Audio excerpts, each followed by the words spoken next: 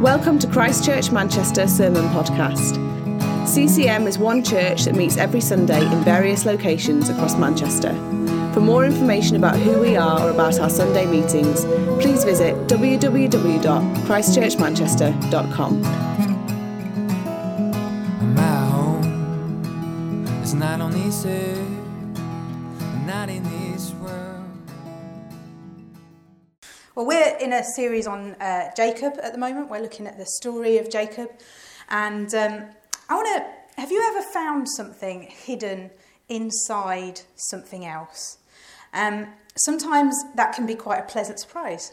And sometimes it's not quite so pleasant. So I know somebody who bought a pair of pyjamas, and inside it she found a £20 note. That was quite a good find. Once, when we were getting ready for Christmas, we didn't live in the UK at the time, we were unpacking the Christmas decorations, and I shook out a stocking, and there was a scorpion in the bottom. That was not quite such a good find. Animals are particularly good at hiding, pretending to be something that they're not. Now, whilst I was researching this, I discovered, as you can see on the pictures there, I discovered that seahorses are surprisingly good at this. I was pretty amazed. Usually animals like seahorses, they do this in order to get something for themselves. Some kind of reward for their efforts. Often it either protects them from being eaten or it enables them to eat. We've all seen those David Attenborough clips, haven't we, where an innocent creature is strolling along or swimming along, and suddenly the seafloor turns into a flesh-eating monster, or the innocuous branch is actually a vicious predator. Out of the hollow of a tree bursts some animal that just gobbles up the innocent creature. The reward for hiding well. The reward for pretending to be something that you're not. Passing yourself off as something else. In our passage today, this is what Jacob does. Jacob passes himself off as his brother Esau in order to gain something for himself, in order to gain a reward, his father's blessing. The story is found in Genesis 27, verses 1 through to 38. I am not going to read the whole passage, quite long, so I'm going to summarise. Here we go. Isaac getting old. He wants, before he dies, to give a blessing to his favourite son and the eldest, Esau. He asks Esau to go and hunt for him, to cook his favourite meal, to come back and receive the blessing. Rebekah, Isaac's wife, the mother of the twins Jacob and Esau, she overhears this. Now she wants Jacob, her favourite son, to get the blessing instead. So she persuades him to dress up as Esau. She helps him to prepare the food, and she sends him in to Isaac. I'm going to read verses 18 to 29. So he went in to his father and he said, "My father." And he said, "Here I am. Who are you, my son?" Jacob said to his father, "I am Esau, your firstborn. I've done as you told me. Now sit up and eat of my game, that your soul may bless me." But Isaac said to his son, "How is it that you have found it so quickly, my son?" He answered, "Because the Lord your God granted me success." Then Isaac said to Jacob, "Please come near that I may feel you, my son, to know whether you really are Esau or not." So Jacob went near to Isaac his father, who felt him, and said, "The voice is Jacob's voice, but the hands are the hands of Esau." And he didn't recognize him, because his hands were hairy like his brother Esau's hands. So he blessed him. He said, "Are you really my son Esau?" And he answered, "I am." Then he said, "Bring it near to me, that I may eat of my son's game and bless you." So he brought it near to him, and he ate, and he brought him wine, and he drank. Then his father Isaac said to him, "Come near and kiss me, my son." So he came near and kissed him, and Isaac smelled the smell of his garments and blessed him and said, "See, the smell of my son is as the smell of a field that the Lord has blessed. May God give you of the dew of heaven and of the fatness of the earth and plenty of grain and wine. Let peoples serve you and nations bow down to you. Be Lord over your brothers, and may your mother's sons bow down to you. Cursed be everyone who curses you, and blessed be everyone who blesses you. And pretty much immediately after Isaac has given this blessing to Jacob, Esau comes back. And when they discover what has happened, when they discover Jacob's deception, they are both devastated and angry. Now, in the short time that we have this morning, I want to do one simple thing. I want us to see and to understand that our situation before God is very different to Jacob's situation in this story. We don't approach the Father like Jacob did, fearful in case we're found out.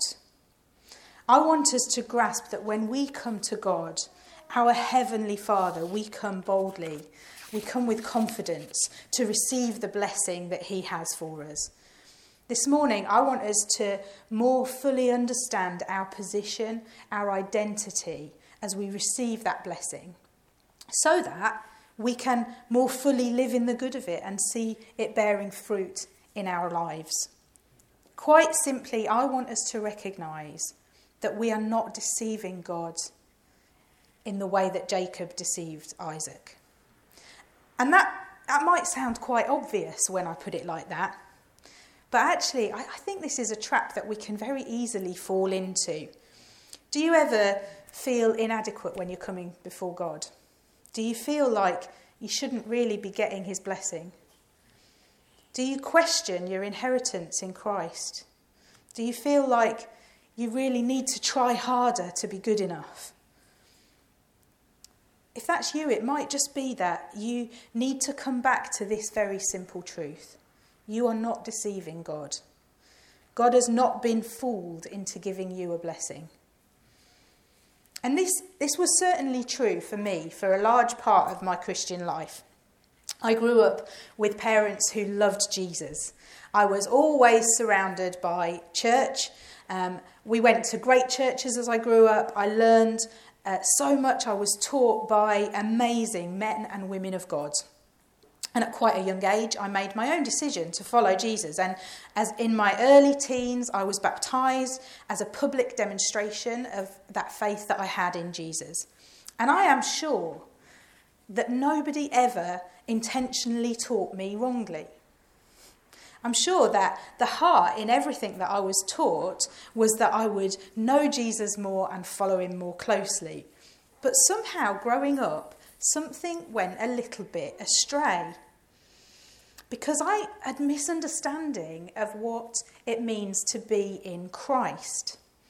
And then one day, I heard a man called Terry Virgo preach when he wrote this book, God's Lavish Grace. And I heard him preach on God's lavish grace, and it blew my mind.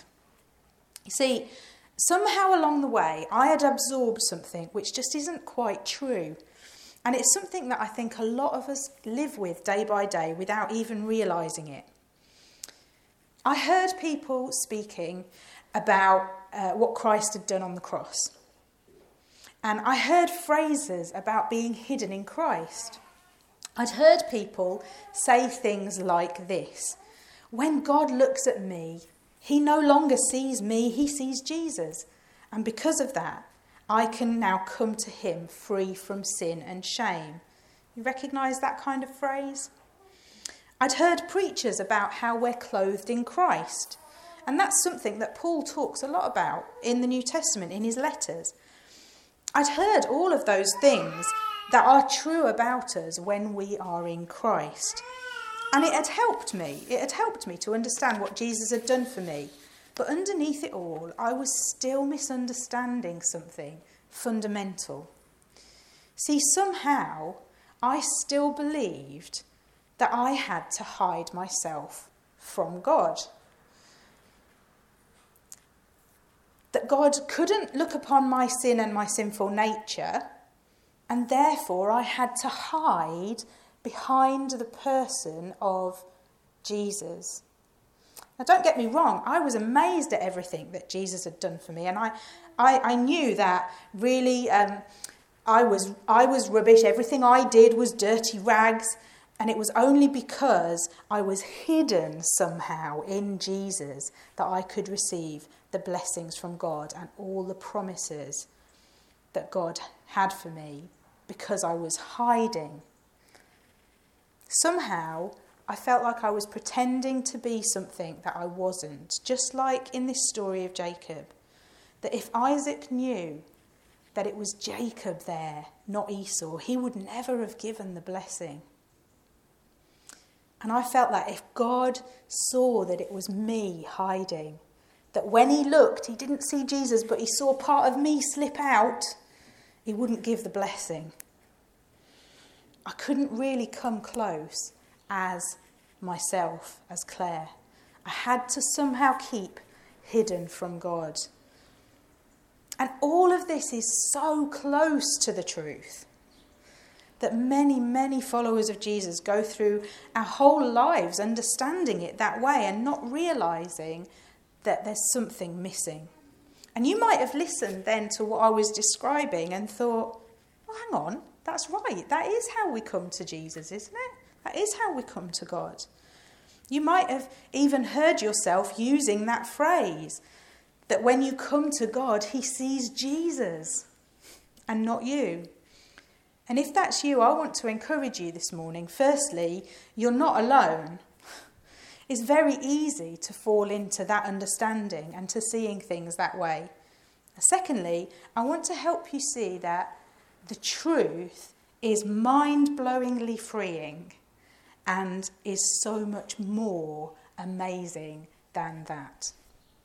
And I remember the evening when this understanding of who I am in Christ changed for me. I'd gone with Phil to hear Terry Virgo preach at a conference, and that weekend actually became incredibly significant for me in a number of ways. But fundamentally, it started with God changing my understanding of what it means to be in Christ. You see, what I came to understand is very simple, and it's this. We're not hiding in Christ. We're not hiding there. We're not hiding behind him. We're not fooling or deceiving God by making it so that he only sees Jesus and he doesn't see us. It's actually not like that. It's not like Jacob with Isaac, that somehow God doesn't see us, that he only sees Jesus and that's what makes it all okay. It's much more significant than that. You see, when Jesus died and rose again, what he did was he made it possible for you and for me to be changed completely. And 2 Corinthians puts it like this. It says, therefore, if anyone is in Christ, he is a new creation. The old is gone and the new is here. It goes on to say, God made him who had no sin to be sin for us, so that in him we might become the righteousness of God. We are new creations. We are made new. We aren't just clothed in righteousness. We become it. We become it. We aren't hiding in the identity of Christ and somehow God might accidentally notice us there and be shocked or disgusted. No, God has put us there. He knows we are there in Christ. He has completely altered who we are so that now what he sees and he smells and he touches as we come to him is pleasing and acceptable to him. When you come to God, he sees you.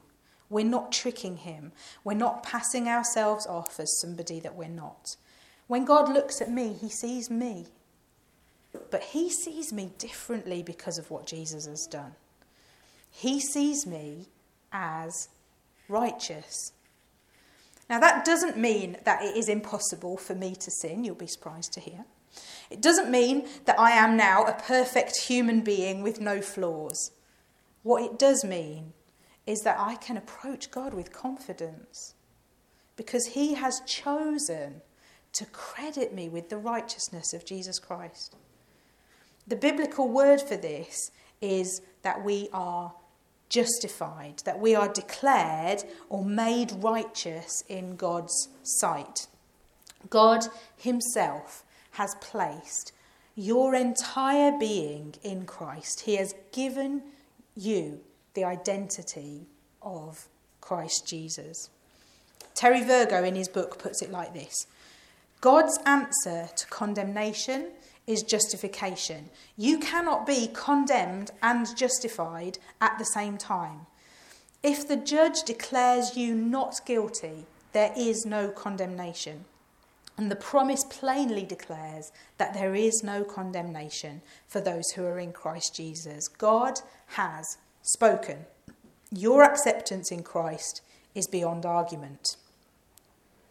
This is about your identity. It is about who God says you are. And why is that difference in how we approach God? Why is it so important? Well, it is all about the blessing. For Jacob, it was all about the blessing that he wanted to receive from his father Isaac. And for us, it's all about the blessing that we receive from our Heavenly Father. What is the blessing that we receive? It is more than just your salvation. The blessing is all the benefits that come from being in Christ. Ephesians tells us that our Heavenly Father has blessed us in Christ with every spiritual blessing in heavenly places. Our blessing in Christ is receiving his identity, receiving the authority that he has, the freedom of access to God the Father that he has. Colossians tells us, "For in him the whole fullness of the deity dwells, and you have been filled in him, who is the head of all rule and authority." We inherit the fullness of God. That's the blessing that we receive. That's not something that I want to miss out on because of a misunderstanding.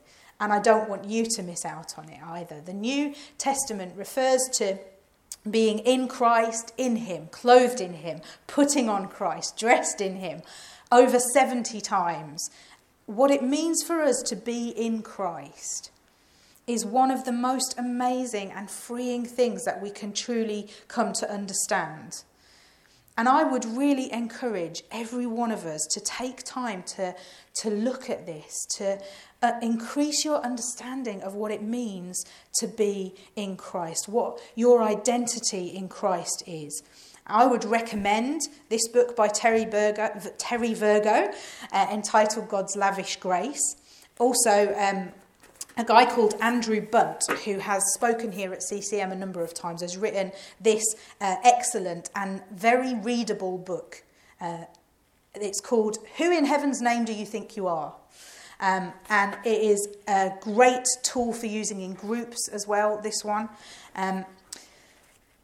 Neil Anderson wrote a book called Who I Am in Christ, and you can find online a list that he produced of statements about who you are in Jesus, which are very helpful just to remind yourself of your identity and of who God says you are. Jacob got what he wanted. He got the blessing from his father.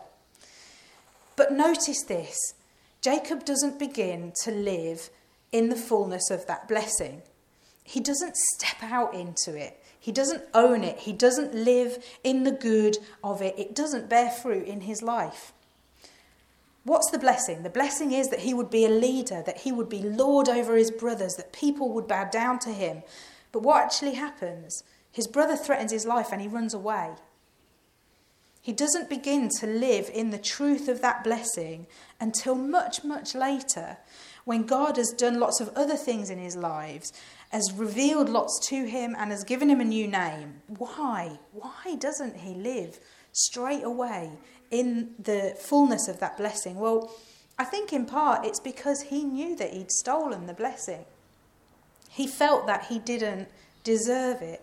He didn't see that it was actually God's plan that he would have that blessing anyway. And that can be true of us when we have this misunderstanding. We come into relationship with Jesus, but we fail to step into the fullness of what that means if we don't fully live in the good of God's blessing on our lives. And sometimes that's because we think of ourselves like Jacob, because we have that tendency to misunderstand what being in Christ means. We can believe that we don't deserve the blessing. We can believe that we shouldn't benefit from it, that we need to work really hard to prove that we're worthy of it. And that is why it's so important that we understand the difference, and we understand that we are not approaching God like Jacob approached Isaac. If we're to live in the fullness of the blessing,